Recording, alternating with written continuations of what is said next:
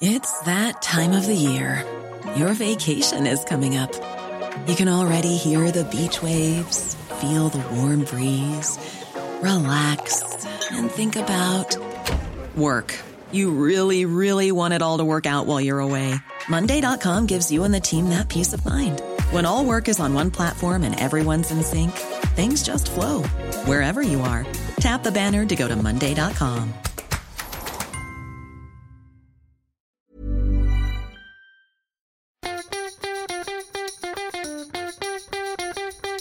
From Barangaroo Studios, the AusBiz COB is the key stuff you need to know about the day in business and finance.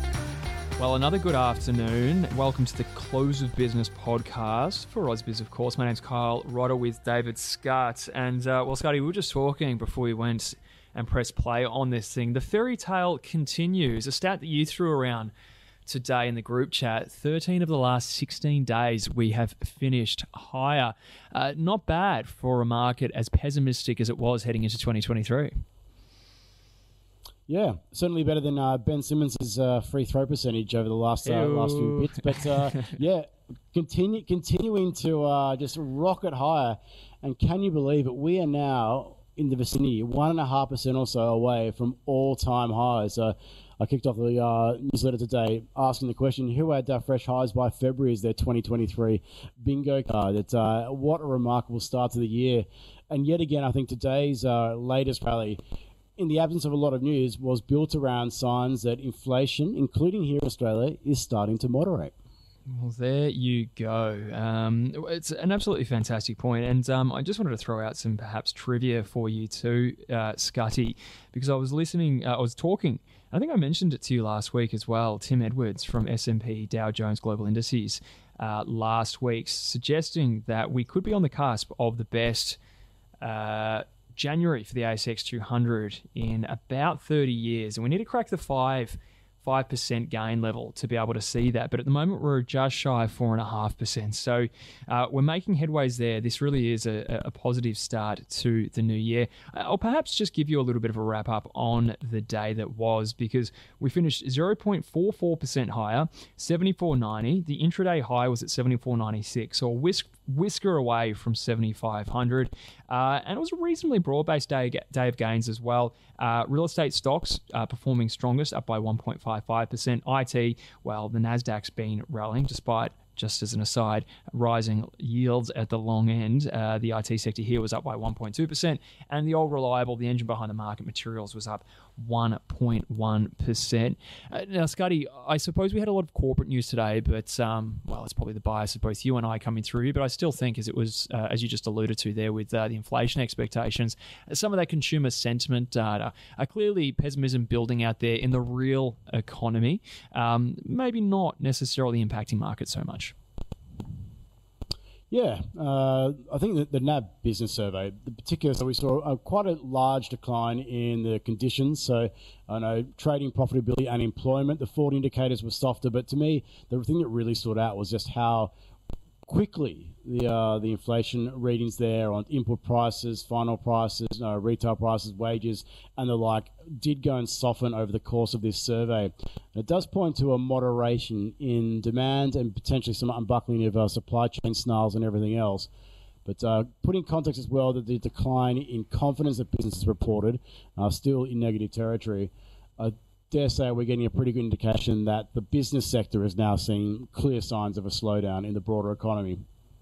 Yeah, definitely. And, I suppose markets are looking through it because the Aussie dollar is actually above 70 cents too, something that we probably didn't report on much today. I think the high last night was about 70.25. If you look at it right now, well, we're still above 70 cents, just a fraction there. So tells you all you need to know probably about the outlook for the global economy or the current sentiment towards it, as well as obviously the benefits China's reopening will have on the Aussie economy too. But let's jump ahead to the stock of the day, perhaps, because, well, we've had a lot of good interviews. We'll touch on those in a moment. We've got a lot coming up in the next few days. But we'll get to, well, the discussion had between Henry Jennings from Markets Today, Scott Phillips from The Motley Fool, and David Koch.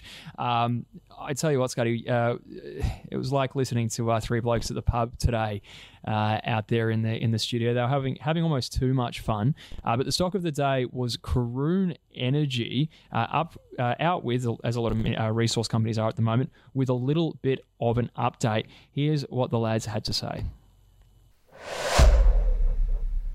No, here they're a hold. Right. $2.10 to $2.15. They're a screaming buy. If they got the $2.50 again, I think I'd probably be taking profits. But as I say, this is kind of a long-term stock for me. It has been very good.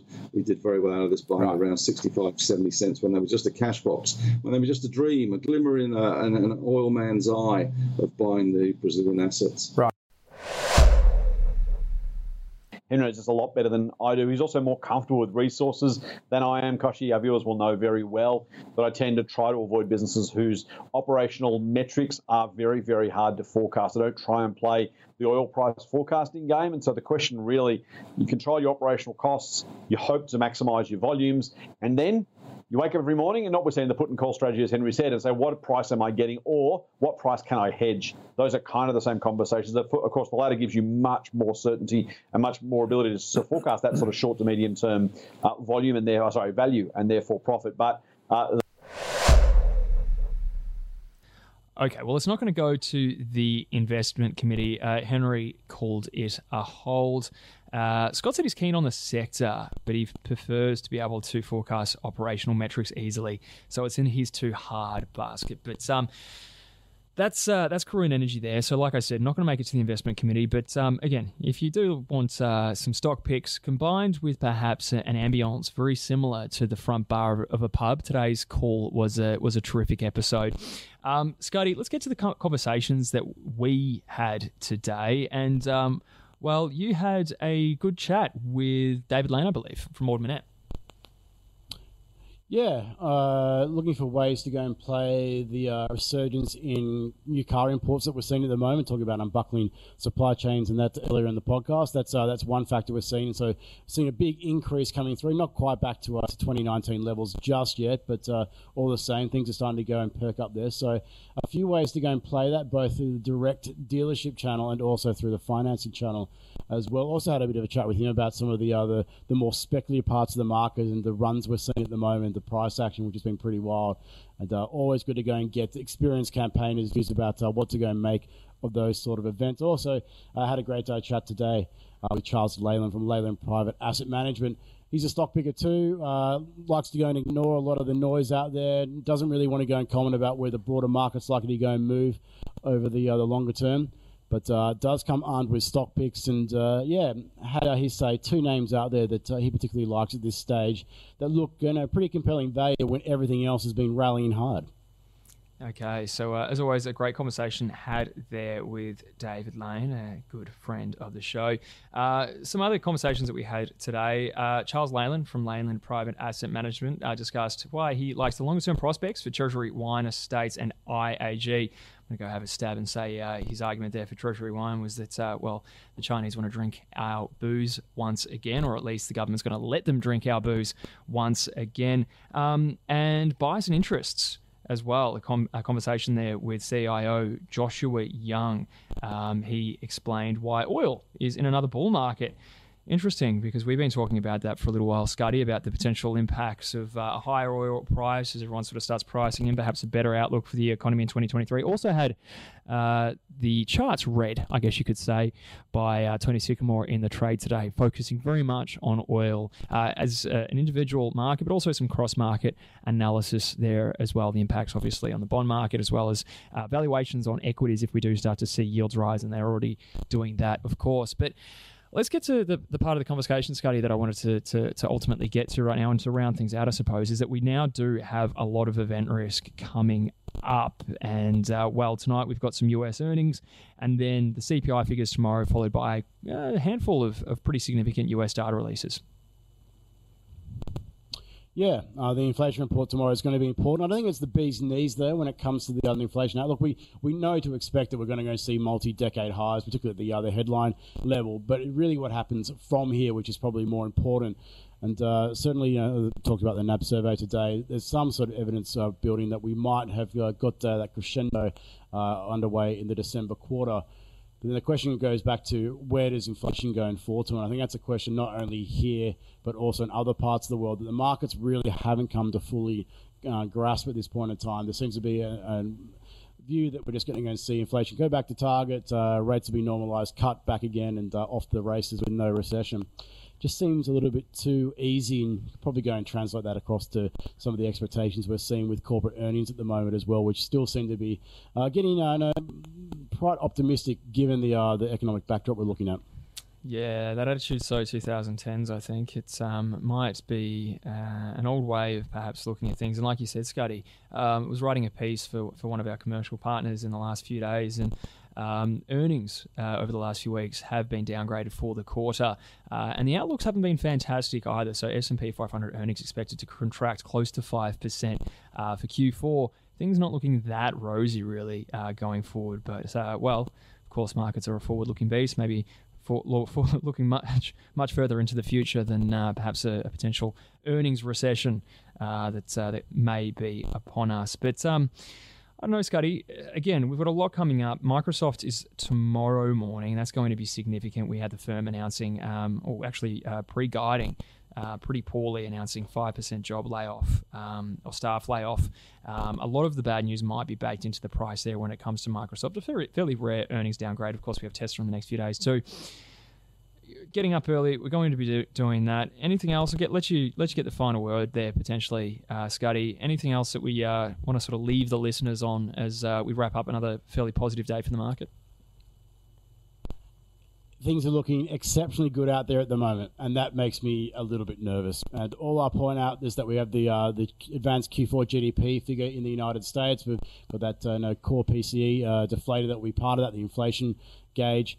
And just take a look at some of the trends we're seeing at the moment in inflation expectations amongst the markets. You're seeing break-evens, other measures such as that are also starting to go and tick higher, which is not consistent with the backdrop of easier monetary policy settings that the markets are pricing in.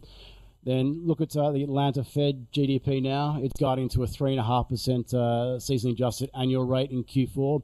That's way above target and probably inflationary, you could go and argue as well. So you put that together and the loosening financial conditions that we've seen at the moment, I think no one can go and say that inflation hasn't gone and peaked for this cycle.